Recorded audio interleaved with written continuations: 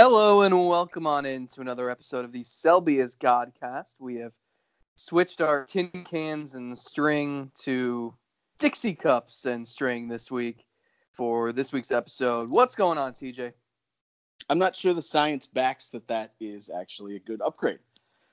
I'm not sure how a Dixie cup compared to a tin cup really gets the sound traveling over the wire, but I'm going to have to believe you on this one.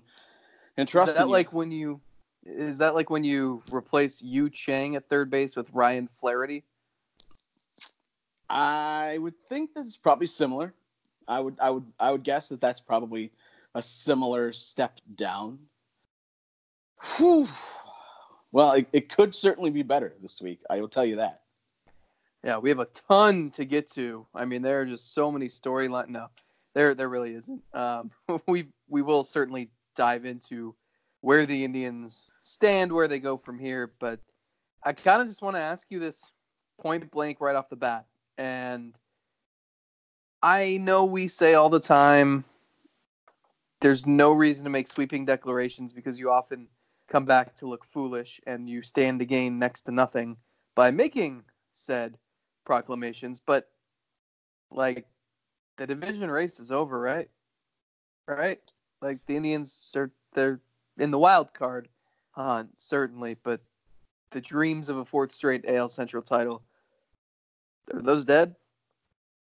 As we record this now, the Twins haven't played tonight. The Indians just split with the White Sox. So they're currently 6 games back in the division. And just looking at the schedule, the Indians and Twins play each other 6 more times before the season is over. So by my math, there is still a chance. No, I think you're right. I think the division we talked last week about how it would be silly to declare it over at 3.5 games, whatever it was at the time. Yep. With a month to go, because you and I have seen enough baseball to know that crazier things have and will happen. And it's not even that it's hot takey to declare those sorts of things at the beginning of September, and you and I just stray away from it because we don't like to do it. I also just don't find it entertaining. I always want to search for, I mean, anybody could tell you that the odds were that the Indians were not going to win the division when Jose Ramirez went down, and they lost what could have been their best hitter over the last 2 months, and we're facing another critical part of their schedule. Anybody could have looked at that and said, yeah, odds are that the Twins are going to win this division. And you and I would have agreed with that, with those odds. But I find it more interesting to look at the picture and try to determine if it's going to happen, how is it going to happen? What are the things that need to happen? And we tried to lay that out as best as we could last week. And essentially everything that we said went the opposite way. Wait, didn't you say they needed to get swept by Tampa Bay? I think I might have said that. I'm not going to claim ownership of it, actually. I don't know how you could look at this past week and declare it anything other than almost a worst-case scenario for this team, because it's not even – it is certainly getting swept by Tampa Bay, but anytime you play someone in the division that – really anybody in the division, but somebody in the division that is nowhere close to being your equal, you pretty much need to win all of those games the rest of the way. And that's a tough place to be in, but it's the reality of their situation. And if this is June and they split with the White Sox, whatever. Knowing that the sand in the hourglass is dwindling, and there are only so many chances you get here the rest of this season to try to cut into that division lead, splitting with the White Sox is pretty brutal as we sit here today.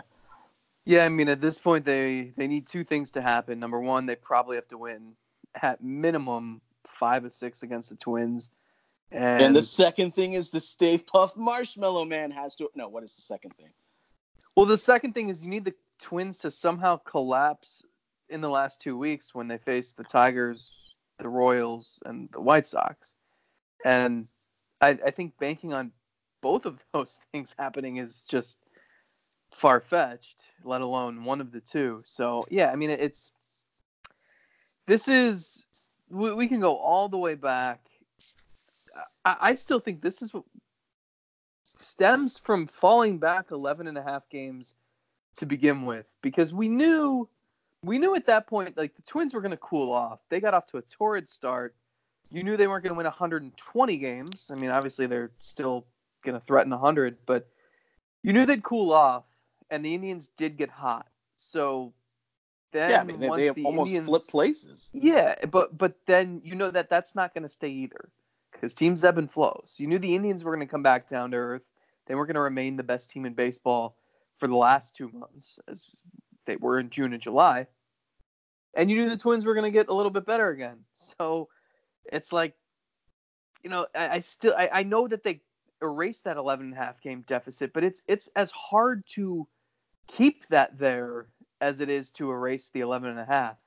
So I go back to, like, it's still haunting them that they dug themselves such a deep hole. It's still haunting them that they were so unprepared for the start of the season and for any adversity in April and May. And this is just kind of like what you'd expect. Like, what's crazy is I think there's a better chance that the Twins wind up winning the division by like 8 to 10 games than there is the Indians win the division, period. And But if that's you not would have, unrealistic. I mean, in fairness, you're talking about them losing 2 games or 2 to 4 games as opposed to making up 6, and no, even more beyond that. But my point is that would not have seemed that unlikely in May when the Indians were that far behind anyway. So I think when you go back and look at this season and if you just look at the final number and maybe the Twins win the division by 8 games or something like that, and you say, okay, well, like, the Twins were clearly the better team, and it's like, yeah, they were, and that includes all these twists and turns that happened along the way. It's been weird, but this proves this season more than maybe any other that, like, you don't declare it dead in May, you don't declare it won in July, and you just have to kind of be along for the ride and expect things to change. Things don't remain the same for 6 months, and people seem to think that if you go 18-9 in April, you're going to win the World Series, or if you go into the All-Star break. An interesting thing I found when the Indians a few days ago they had 24 games left, and I was saying, okay, well, like, has any team in the last 10 years come back from 5.5 out with 24 to play? And the answer, there was one, and the one team that did was the 2009 Twins. And the Tigers collapsed in September. The Twins got hot. They played a 1-game playoff. And the Twins were terrible up to that point. I know you're going to hit me with a double nice, but they were 69-69. And then with 24 games left, I think they went like 17-7, and Detroit went like 11-16, something like that. And that's the kind of thing the Indians are going to need. But it's just like, baseball's unpredictable. I'm kind of talking in circles here. I don't know what my original point was. Please cut me off. That's just a microcosm of how this season has been, man.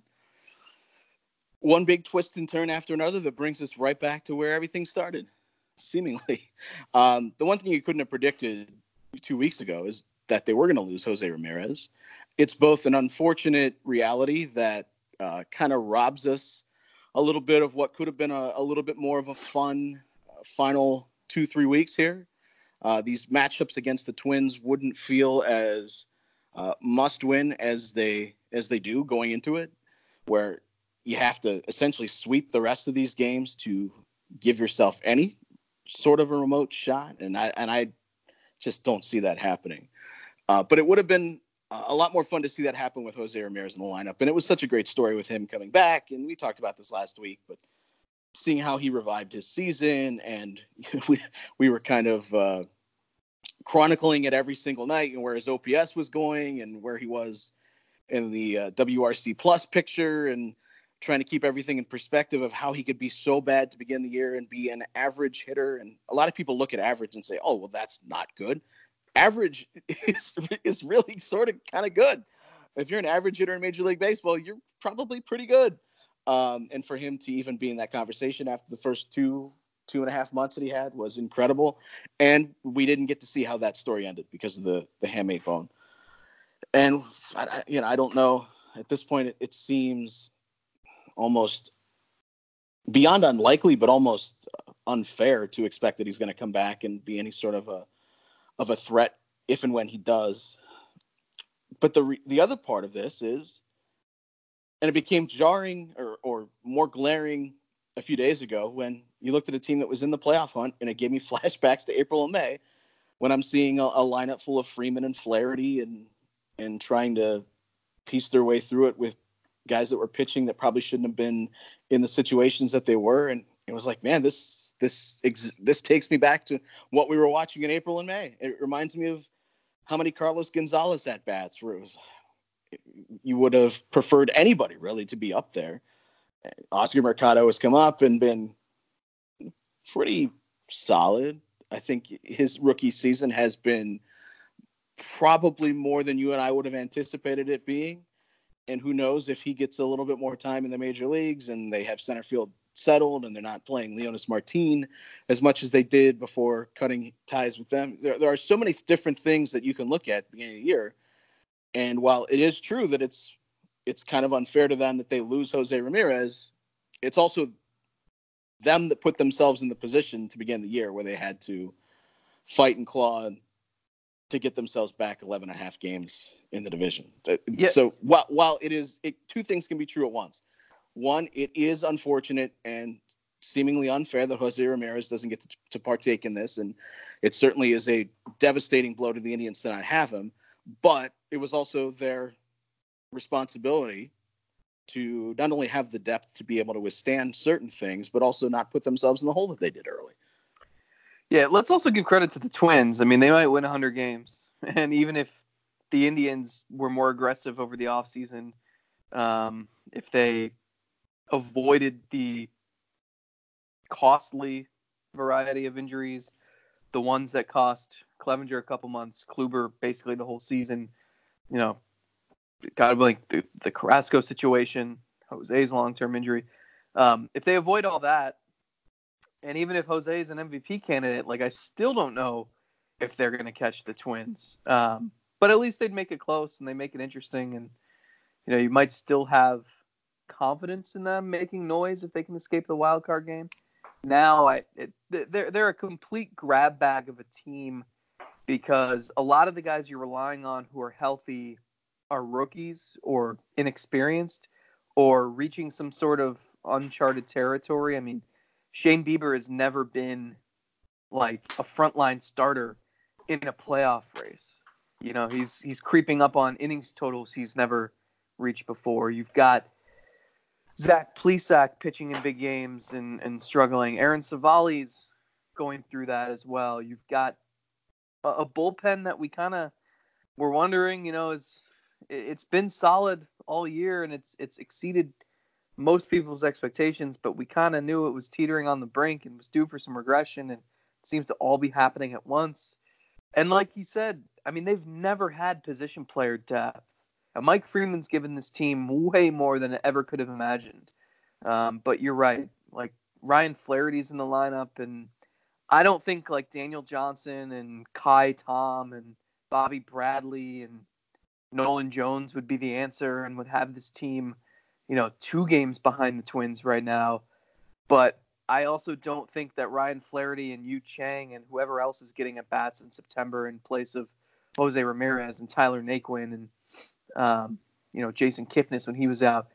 It's not like those are inspiring entities, and they do still lack position player depth. For as much starting pitching as they have and as much starting pitching as they should have going into next season, there's still reason to think about a surplus trade where you move a starting pitcher for another bat. I mean, that still should be near the top of their priority list this offseason. So you're right. It's kind of like time is a flat circle, and we're back to the beginning here, and it is reminiscent of April and May where it's they probably should be playing better, but you look at the roster and it's it's not crazy that they can drop a game to any team on any day. Since time is a flat circle, I'm going to circle back. And I thought of a better way to try to phrase what I was saying. How many times do you listen back and think, oh, I could have said it this way. I could have done this better. I'm doing that with my first few points I've made of this podcast. For once, it's going to happen within the podcast. All right, so step back. Let me try to get this out of the way before I lose it. I don't blame them as much now for losing games to the Twins because I think the reality of losing Ramirez, of losing Tyler Naquin, as surprising as that would have been to say in April or May, but losing Tyler Naquin as part of this offense, who was, I think, average is fine, kind of the baseline for him, but has at points meant some pretty important things to this team, offensively and defensively. So you lose him, now you're running Jake Bauers back out there, you're running Craig Allen back out there. You would certainly rather have Naquin in the lineup compared to your other options. You throw Kipnis in there, they lost him for a few games, and there was a stretch where he was really swinging the bat well. Obviously not 2016 Kipnis or 2015 Kipnis, but at least a little closer to average.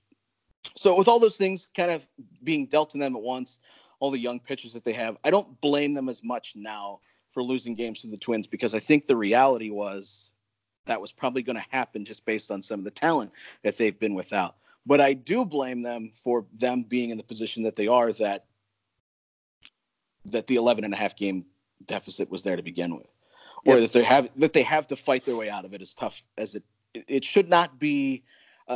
They should be in a position where, because of the injuries, maybe they're 2-3 games back, and I'm just kind of throwing arbitrary numbers out there, but I think you kind of know what I'm saying. They should be in a position where they're still within striking distance, and because of the injuries, it's making it a little bit tougher. It shouldn't be they had to exhaust every single resource that they could to get themselves back to even. And now that they've done that and played as well as they did, and they were the best team in baseball, as you said, for 2 months, if that happens, you shouldn't be in a position where if you lose a couple of guys for a few games a week, or in Ramirez and Naquin's case, a month, that it completely blows any shot you have. What happened in the first 2 months, I blame them for in roster construction and guys that were running out there more than I blame. And I still, it's not like I'm removing blame from them completely, but I blame them more for what happened at the beginning of the season compared to maybe what is happening now, where it is unfortunate, the guys that you've lost. Agreed. I think that's a point I was trying to make my first long-winded answer when I basically started reading War and Peace word for word. But yeah, I do want to say one thing too. First of all, James Karinchak should have been up here weeks and weeks and weeks ago. I think we both said that. There's really no reason at this point why he's not. I do still think he's going to be up soon. I asked Francona about it today, and I think the original plan was maybe let some of these guys go through the AAA playoffs, but I think they're getting desperate, and I wouldn't be surprised to see him up. But who knows? Sometimes with this organization, just writing off the Governor's Cup. Yeah, is that what they're playing for? Sometimes with this organization, you think one thing and you think you're hearing the right things, and then it just doesn't happen. And but so who knows? But I want to make this point. They have had injuries, but every team has injuries. I mean, the Twins lost Nelson Cruz. They've lost Kyle Gibson. They've had guys in and out of the lineup. That certainly has not slowed down that lineup, which, strangely enough, is the most powerful lineup in baseball history from a home runs perspective, which is just strange, even in the juiced ball era. But people will point out, the Yankees had injuries too, but their payroll's so big. And it's I look at that lineup, they've relied on Mike Ford, Mike Tauchman. They turned Cameron Maybin into a AAA flameout, from a AAA flameout to a freaking hitting savant. He's been huge for them.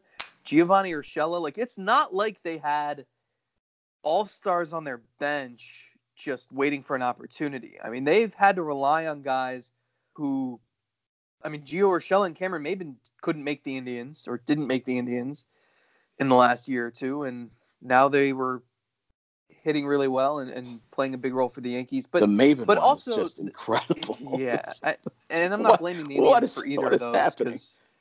Maben was terrible at AAA, and Urshela had plenty of chances. Flamed out in Cleveland, flamed out in Toronto, flamed out in New York, and then finally worked in New York. But point is, they got so much production from the guys who stayed healthy. That's the key. They got just incredible seasons from Gary Sanchez when he's been healthy, Gleyber Torres, whoever else. It's hard to think of because most people have been injured on their team, but they've had enough hitting. I mean, their offense, their lineup has still been really good, where that's helped to make up for it. And you look at the Indians, and it's like, yeah, like you can get a lot from Clevinger and Bieber. They've gotten a lot out of those two guys when Clevinger was healthy and Bieber all season. But like, there's only so much you can ask from Adam Plutko and Aaron Savali and Zach Plesac when that's 60% of your rotation. And so it's tough. And it's like, yeah, now like Franmil Reyes has done a great job stepping in and providing some pop now that Jose Ramirez has been out. But like Puig's been ice cold for weeks. They've gotten, Kipnis was hurt a little bit, cooled off a little bit. And it's basically, it's like, it does remind me of April. Like you said, when it was like they had Lindor and Santana, and not even Lindor the whole month, but they had Santana, and like that was their only shot at scoring was if Santana did something.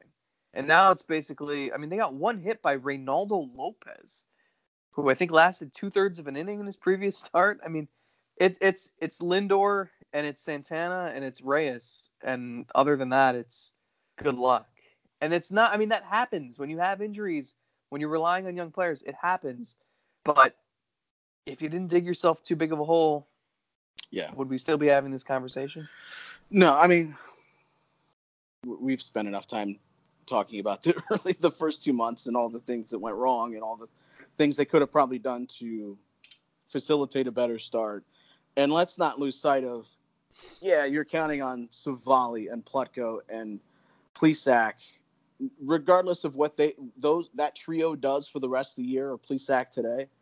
And part of it's not his fault for the line score, because obviously a lot of the runs score after he leaves the game. But still, whatever they do moving forward, you've already gotten more than you ever should have, would have, could have ever expected any of those guys to ever do. Well, and that's an important point too, because remember, like we talked about this a few weeks ago, when they called up all these kids, it was just as much to say, hey, at least let them get growing pains out of the way so we're better for the future. The problem with that is that you can't punt any season right now because you don't know how long you're going to have Francisco Lindor.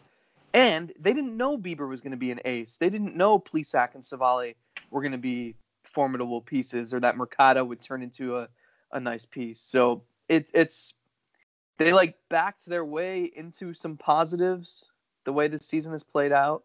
I would say that's unfair.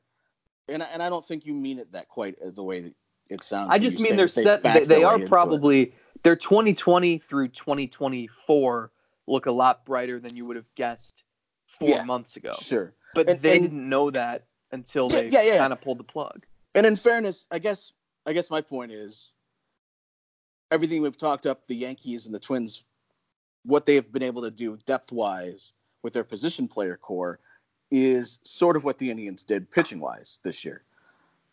The Indians unfortunately haven't been able to stumble into as many positives offensively as the other teams that we've talked about, but them bringing up pitchers the way that they have and plugging them in, I know the last week or so hasn't looked great, but the season overall, what they've done, I guess the point is, I do want to hold them accountable for all the depth issues that they have position player wise and some of the realities that they stumbled into in the first couple of months. But I also do want to give them credit because if it wasn't for their drafting and development, this season would have been over a long time ago. With their pitching, the way they pieced it together, they do deserve some credit for that. And we can certainly say that even the team didn't expect that Aaron Savali would be sitting here today with a sub-2 ERA and Zach Plesac, hovering around 4, and Adam Plutko would kind of figure it out a little bit and at least look like a competent 5.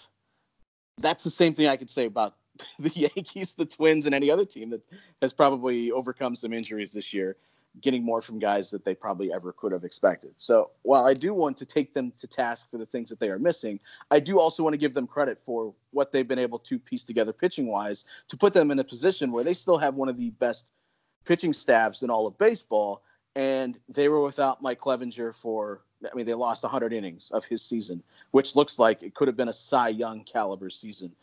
They haven't had Corey Kluber all year. They haven't had Carlos Carrasco for a huge chunk of it. And so to be able to overcome that, I do think they deserve the credit that we've talked about over the past few weeks. So I just want to, make sure that we're being fair. That is fair. I just don't think anyone could have known that like Aaron Savali would be the best pitcher in baseball. And it's the same thing that no one would have known that Gio Urshela or Cameron Maybin right. I feel like you could kind of you can draw similar lines between teams that are doing it in different ways. Do you think the Indians would be closer to the Twins, farther back, if they never made the Trevor Bauer trade? Well, I think they would be really close to the Twins because they're actually getting ready to start their series against them. No, jeez. All terrible jokes aside, I think they would be where they're at, or maybe even a little bit further back. Yeah, and I guess it's tough to say because would Bauer have a ERA over 8?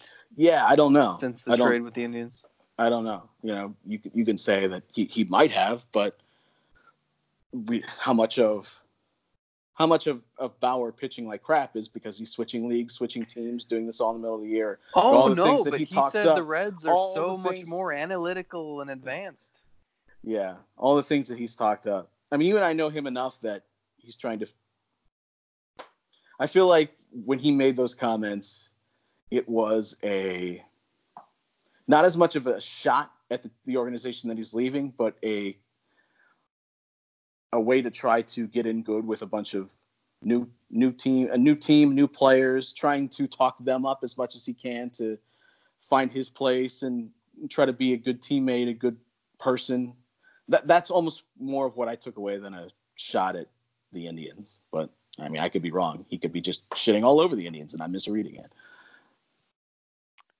Yeah, I don't know. I mean, I think we've seen reason to be encouraged by Franmil Reyes, who they have under control for the next 5 seasons. And, yes. The Puig experiment has... Go ahead. Well, I was saying, we haven't even seen... And we saw a glimpse of Logan Allen, but we don't know what he's going to be. And there are other parts in that trade, too. So this could pay dividends further down the line, too, that we're not seeing. I do think what we're seeing with Puig here in these last couple of weeks was why I was hesitant when everyone was ready to sign him to a 5-year, $200 million extension. Probably, I don't think I signed it, but maybe 5-year, $100 million extension. I said, well, hold on. Let's let this play out a little bit more because Puig is an interesting cat in a lot of different ways. And even if you remove all of the things that make him interesting off the field and sometimes on the field too, we're also talking about a guy that has been an enigma as a player as far as his production in the past too. So let's let this play out a little bit more. I mean, you from the jump essentially told me there was no shot when we talked about this privately of them signing him to an extension. That was your belief. And I wanted to at least see that if you thought that there was a chance that they could sign him to an extension. But I do think we're seeing, and it really doesn't have much to do with some of the antics that always get him headlines. It's more so just the hot and cold production that he can go through. He's not I don't look at Yasiel Puig and say that's a difference-making bat, or that's a guy that is going to go out and give you, what we saw in his first couple of years where he's going to be a 5-6 win player. I don't think he's that sort of guy. Do you? I mean, even when you're looking like the Edwin Encarnacion contract, yes, you were paying a DH, but at the time you signed him, you thought this is a guy that is a difference-making bat. I think Yasiel Puig is a very solid player. I don't think he's a difference maker, and I don't think a difference maker as far as a drastic difference. And if the Indians are paying a ton of money to an outfielder, I think you got to be paying somebody that's going to be making a huge, drastic difference in your standings. And I just don't think Puig is that guy. At least we haven't seen that yet. Yeah, I mean, he's got 2 home runs in 30 games with the Indians. And I swear the first few weeks he was here, anytime I turned on sports talk radio, it was like, hopefully they can re-sign him. It was like, decline Kluber's option and make sure you re-sign Puig. And Can we establish that those should be 2 different points? Right. By the way, right. They should not be linked in any way, shape, or form. Those 2 decisions but should be made on their own merit. How sports talk radio works. You have to pit one thing against another, or else you don't have anything to talk about. Oftentimes, hot takes coming your way at the top of the hour. Stay tuned. Sometimes it's even pitting teams in the same city against each other, because that's what you got to do.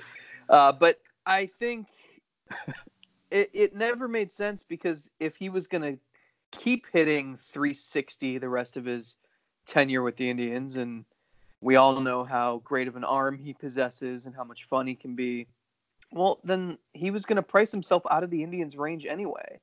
And if he played so poor, and I don't think these 2 months completely determine whether he gets a 2-year deal or a 5-year deal. No, they shouldn't. But they remind you of why you go look at this guy's baseball reference page, and the stats are not, like you said, they're not as overwhelming as, you might have in your head. And I think a lot of that is because of just the story he was when he first came up, and because we've seen him do all sorts of crazy things. I mean, he's been in the spotlight, and when you think someone's in the spotlight, you assume, well, they're in the spotlight for a reason. They must be a good player to go along with all the antics. So yeah, he's streaky. He overall is he's a slightly above average hitter, right? He's a very solid player. If he's your third outfielder, you're probably in great shape. Your third best outfielder. If he's your second outfielder, as long as that first outfielder is really good, you're in fine shape. Problem with the Indians is, like, he'd be your best outfielder by far. But you're probably having to pay him like he's that. Yeah, that's the point. Like, I mean, he's not clearly going to get a 2-year, $18 million deal. I don't even know if the Indians would do that. I mean, it's. I don't want to start talking about payroll, but I also think we just assume, Kipnis is coming off the books and Bauer was gone, so they'll have $30 million to spend, and it's like, it never works like that in Cleveland. No, I mean, and we don't even know what John Sherman's departure means. Sure, and we can spend a whole new podcast, and we'll probably do it at some point this winter, talking about the reasons why it should not be as difficult as it has been for them to thread the needle. They shouldn't necessarily have to thread the needle as much as they should. You can look at the sale of the Royals and say that's a good indicator of how a team might lose money on a year-to-year basis in some particular seasons, but overall is gaining in the overall asset that they control, because at some point you are going to sell, and you probably have made tons of money on that sale. Now, you could come back at me and say, if you never sell the team, then you never reap the rewards of that, and you are concerned about the year-to-year bottom line.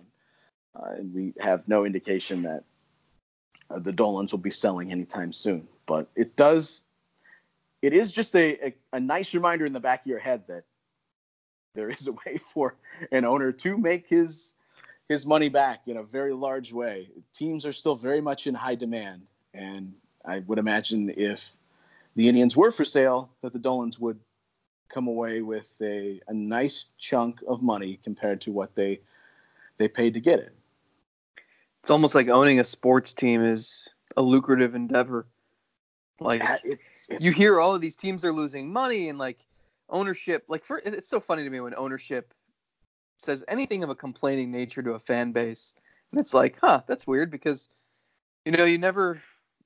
you still see new owners paying ridiculous sums to acquire them.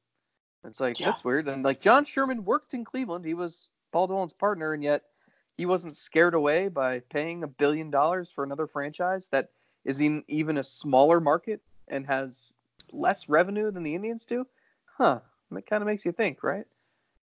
But again, if if the asset is never sold, or in this case, the team is never sold, you never get that return on your investment in the same way that I think we're talking about. But sure. I but really again, don't. you know you will. And if you are losing money every year, why do you keep owning the team? But this is all, let's save this for the offseason when we're bored and there's nothing else to talk about.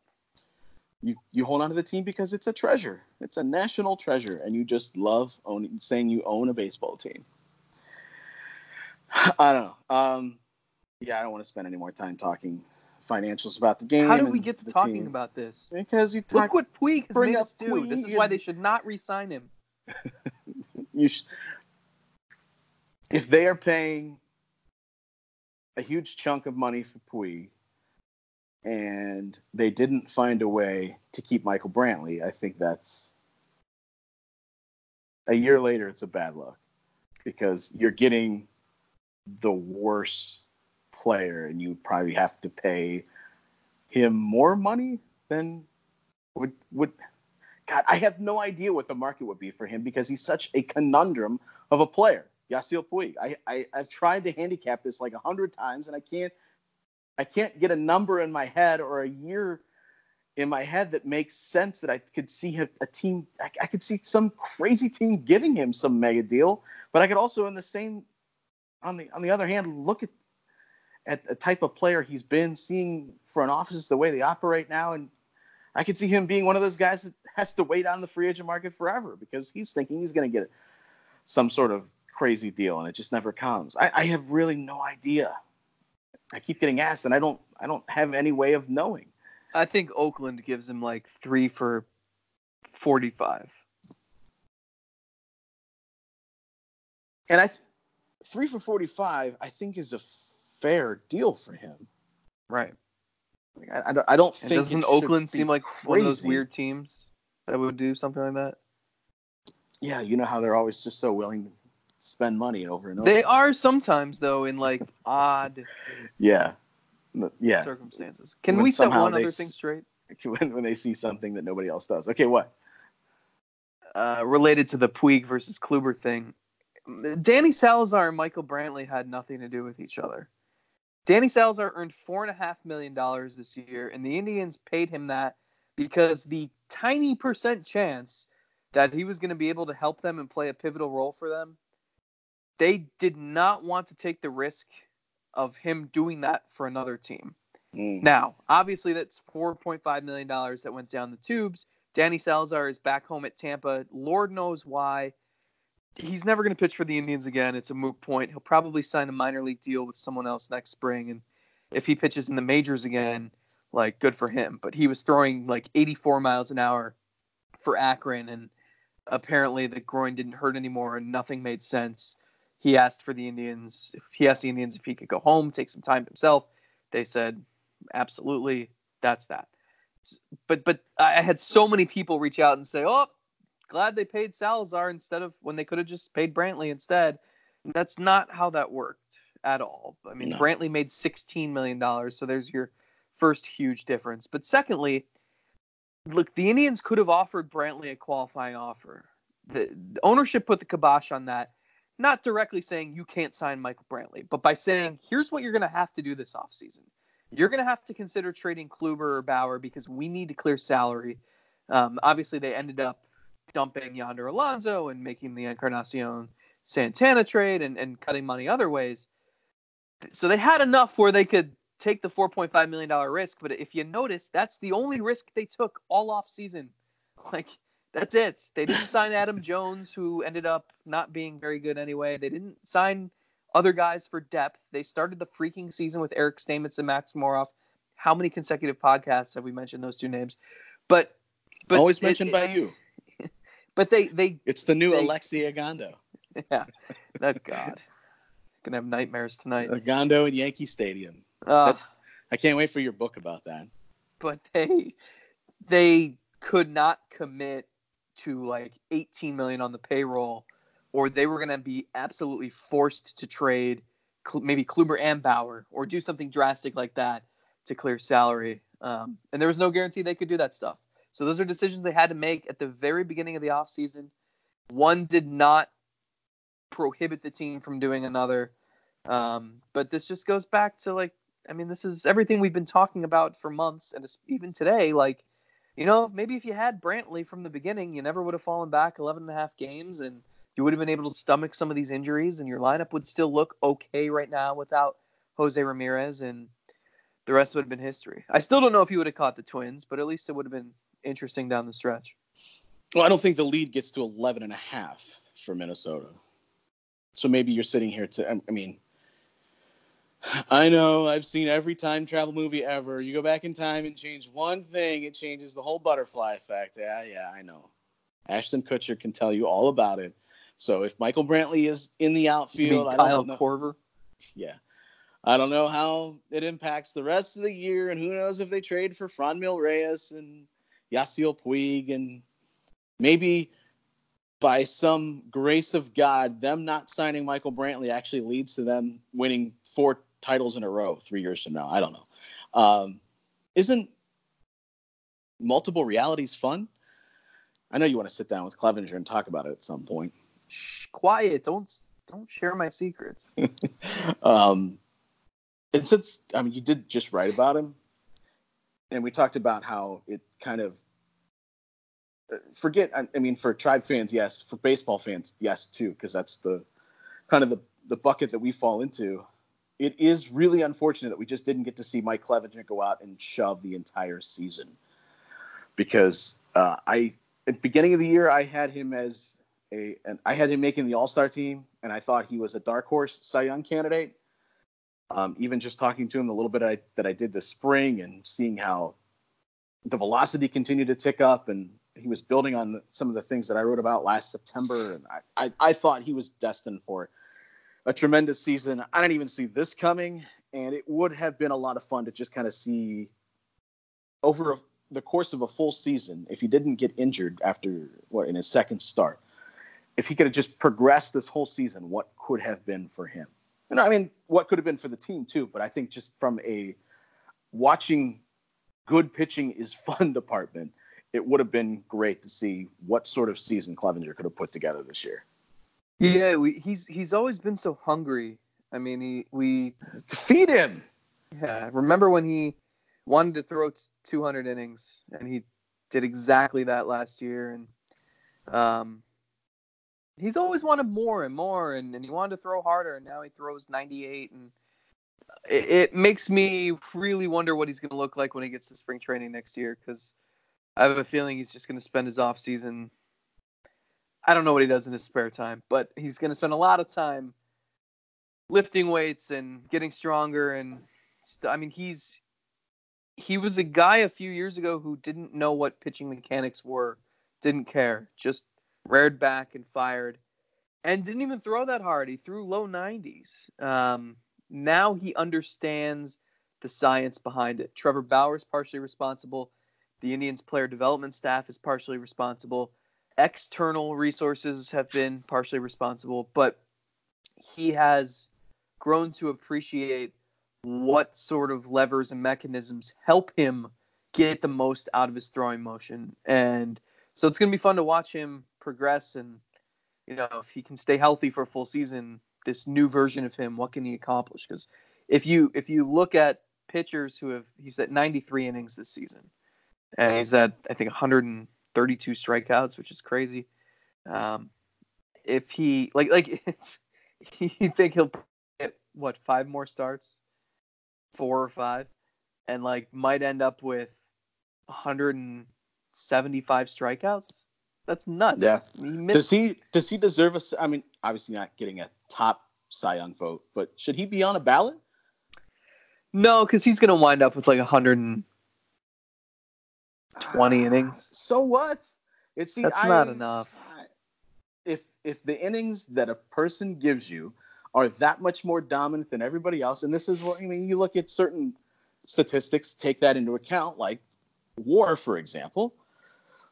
WAR is based on the time that you're actually putting in on the field. So if he's close enough to the top of the leaderboard with just 120 innings, don't you think that? I mean, I thought the year that Kershaw had like 100, 140, 150 innings, but he was just clearly so much better than everybody else in the innings that he pitched. I thought that he was at least worthy of a top 3 vote. I don't he's care not as much. like Garrett but Cole, Justin Verlander. But I'm not saying he has to be. I don't know. I mean, it is interesting. So Cole, Verlander, they're 1 and 2 in some order. After that, it opens up a little bit. I mean, Giolito's had a really good season. Yes. Shane Bieber's in the conversation. Charlie Morton's in the conversation. And then, yeah, you're not crazy. How many votes do you get for Cy? I've never voted for Cy. Top 5. Yeah, that's what I thought. So if I could see him being worthy of a 5th place vote. Like Lance Lynn is probably going to be on some ballots, but like Clevinger's numbers blow his out of the water. No, I'm not saying he should be in a finalist in top 3. I'm not saying anybody should give him maybe even a top 4 vote. But I'm saying, does anybody give him a bone as a 5th place? I know some of this depends on how he finishes, but let's say he finishes just as dominant as he's been. I actually don't think it's as crazy as I first thought it was when you mentioned it. Just looking at the names, there just aren't that many rock solid candidates. I think the 5 who will get the most will be Cole, Morton, Verlander, Bieber, and Giolito. But like some people won't even think of Giolito because he's on a terrible team. Probably can say the same about Mike Minor. And like Clevinger's numbers, Clevinger ranks 3rd in baseball among starting pitchers in strikeout rate. And his ERA is 2.71. His FIP is 2.39. His FIP's got to be like number 1. So his FIP is number 1 by a lot. All right, you made a convincing case. I know. I think it was Mike Petriello of MLB.com tweeted it out that it's going to be tough for Cy Young voters this year in the American League because I'm pretty sure there's a different leader in almost every category that matters. So I'm not trying to put down any of the guys because I think there are a number of worthy candidates here. My question was not, should Clevinger win the Cy? It was more about just fun. Is he worthy of a 5th place vote from anybody? And does he get one from anybody if he continues on this path? Yeah, I think Verlander and Cole are going to wind up like splitting it. And then I think after that, I think like Morton, Bieber, probably 3 and 4, I would guess. Which is crazy in itself. Shane Bieber or Cy Young. Man, Giolito has been so good. I think he is. Yeah. I think he warrants the notoriety too. I don't envy anyone, but at the same time, I do envy people because I think that would be a fun vote to cast. So I've got an MVP vote, and it's become.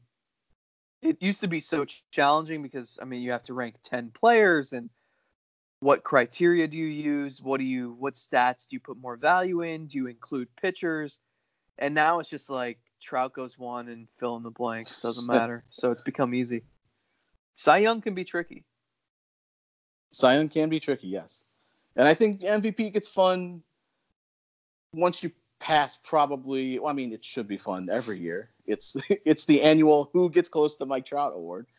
In some years, hey, a guy like Mookie Betts can find a year to challenge him and take him down. Realistically, it should be probably Trout every single year, but it gets fun once you get past the top 5 because then you can get creative. And you can look at, obviously you're factoring in WAR, but you can look at some other stats. You're looking at win probability added or, what they do in certain situations. You can look at a guy's clutch rate. You can look at all these different numbers to maybe try to give a guy a vote that no one really ultimately cares about because all people remember is who got the MVP that year. But I also find it fun to go back in previous years and see who are the random guys near the bottom of the ballot that received like a vote or two. and where do those votes come from? Why do they get cast in a certain way? And when you hold that power for MVP, then you can create one of those cool situations where somebody gets a 10th place vote that no one ever would have thought of. And you held the power to be able to do it. I love that. And I wish I could remember. I stumbled upon someone who had like a 1/10th place vote in the MVP race in like 1995, and it was like an infielder who had no pop, who hit like 260, and I was so confused. And they weren't even known as a great defender, but I can't remember. Leadership. Yeah, you got a 10th place vote for leadership. But it's fun. I don't know, you can get subjective, and I know everyone wants it to be. I've heard this conversation where Major League Baseball needs to more clearly define what MVP is. Is it just most valuable? Is it best season? Is it best season on a good team? They want Major League Baseball to define it, and I disagree. I think the fact that you have to kind of define it for yourself and see if year to year you kind of stick to your whatever your moral compass is for casting your ballot, to see if you kind of stick to your guns and hold true to that every single year, or if you adjust and your mind changes year to year. I mean, even thinking back to the initial Miguel Cabrera, Mike Trout debate that kind of started the Mike Trout should be MVP every single year campaign. I was once on the side that the Triple Crown should mean something for Miguel Cabrera. And I thought the fact that he was playing on a good team should give him a little bit of a leg up, because he is playing on games that matter on a nightly basis, where Mike Trout isn't necessarily doing that. And over the years, I've become more analytical and think about things a little bit more numbers based, and I probably crossed the threshold into being in a different category. So I think it's fun to kind of go back and see how you evaluated these things year to year and how you've grown as an evaluator. One of my favorite stories I've ever written was about guys who received exactly one Hall of Fame vote. I think Pat Hankton was one of them, Terry Steinbach, the catcher, and talking to them about, and usually it's like a courtesy from a reporter who had a good rapport with that player, and but it's just a fun list because you have to do something to get one. Tons of people get 0, tons of people get multiple or tons of votes, but it's a very unique group of people who only get one. So like I would want to know people who get 1/10th place MVP vote. Yeah, like that would be a pretty exclusive list. I find that fascinating. Maybe something to dig into in the future. When we have so much time in the off season. You want to talk about someone who never got? Oh, yes. I would love to talk about somebody who never got an MVP vote. But I do realize that we're going to have plenty of time to discuss this when the Indians don't make the playoffs. Hey. All right. No, let's do this for real. Let's do a random Indian of the day. All right. Well, we're going to go more recent. I feel like we've spent a lot of time in the 90s. So let's go to 2014. This player's only year with the Indians. Chris Dickerson. No, but I'll never forget. Should we tell a little Chris Dickerson story? People have been supporting the podcast. We're very appreciative of that. How can people do that, Zach? They can go to our Anchor page, assuming Anchor still exists. Where the hell you been, Anchor? And they can support the podcast there. If you want to reach out, if you have questions, if you want to know anything else you can do to support the podcast, you can reach out to TJ or myself. You can also leave us a 5-star review on our podcast. We are greatly appreciative of those, and we'll exchange a cold, frosty beverage for one of those anytime. But because people have been supporting the podcast and helping us keep this thing going, I feel like we should give them a little behind the scenes. No? Chris Dickerson, if he's listening to this, I'm sorry, dude. If not, the only memory I have of that guy, I think it was 2014 or 2015. He was with the Indians for a few weeks. I just remember leaving the clubhouse in Kansas City and sharing an elevator ride with him. And he had 2 women with him who had to be porn stars. And I just remember looking at Jordan Bastian and thinking, Chris Dickerson, who's like a fringy major leaguer, ends up, that's how he goes home back to his hotel room or wherever he went on a road trip. I can only imagine what it's fringe. Yeah. I can only imagine what life on the road is like for a major league superstar. So there's your little behind the scenes. Thanks for supporting the podcast. moment. But this player I never saw with a porn star. He was born in 1986, so in 2014 with the Indians, he was 28 years old. He was a sixth-round pick by Oakland originally in 2005, a native of Huntington Beach, California. Went to Cal State Fullerton. Position player. Okay.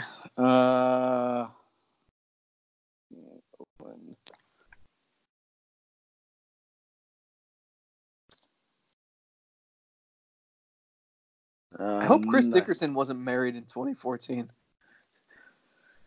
Well, I mean, it could have just been. You could have been doing like a good Samaritan thing where a couple of nice young ladies were lost and he was helping them out of the ballpark. That's true. Didn't have to be bad actions taking place.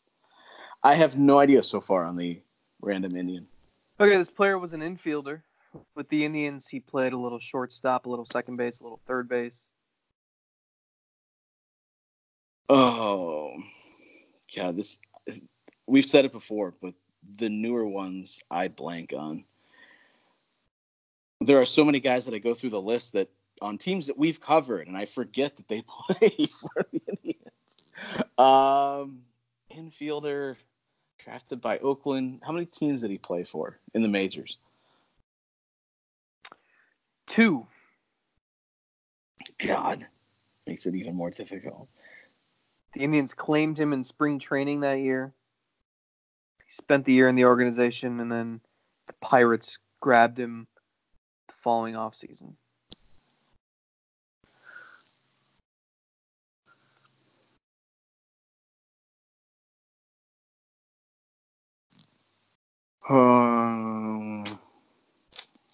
I don't know.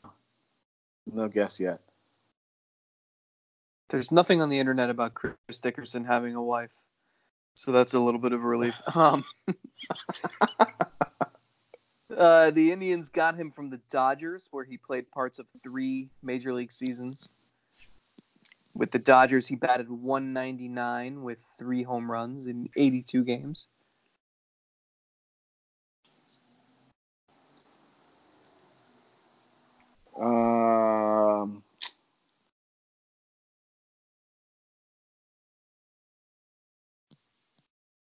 No, I'm still blanking. Oh, boy. With the Indians, 17 games, 16 at-bats, 3 hits. That's a .188 average, no extra base hits. Guy's career OPS was .574.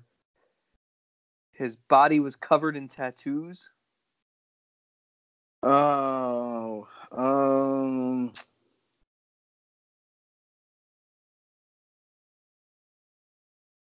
Justin Sellers? Got it. Cell block. Justin Sellers was up and down a little bit as a utility infielder that year. Never hit much. And I think we've shared basically everything there is to share.